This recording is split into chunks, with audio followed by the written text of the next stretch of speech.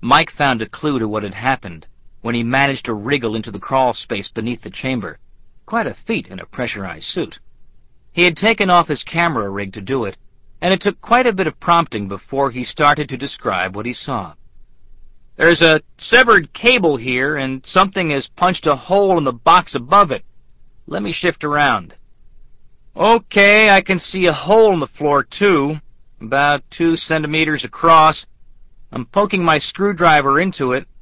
Well, it must go all the way through the tiles. I can't see how deep. Hey, Frank, get me some of that wire, will you?" There was a spool of copper cable nearby. I cut off a length and passed it in.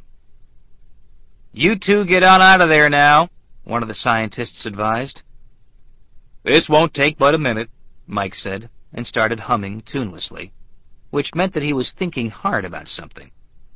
I asked, because I knew he wouldn't say anything otherwise. "What is it?" "Looks like someone took a shot at this old thing," Mike said. "Shit. How deep does the foundation go?" "The concrete was poured to 3 meters, someone said over the radio link, and the scientist who'd spoken before said, "It really isn't a good idea to mess around there, fellas." "It goes all the way through," Mike said.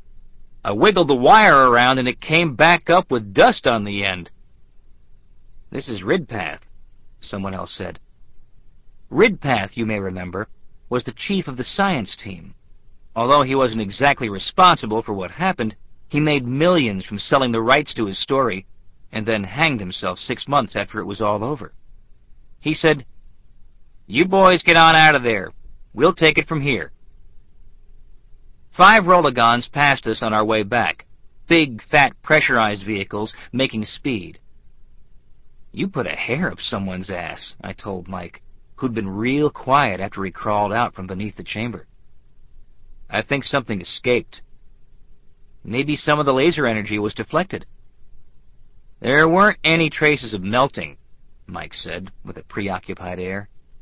"And just a bit of all that energy would make a hell of a mess, not leave a neat little hole. Kind of an interesting problem."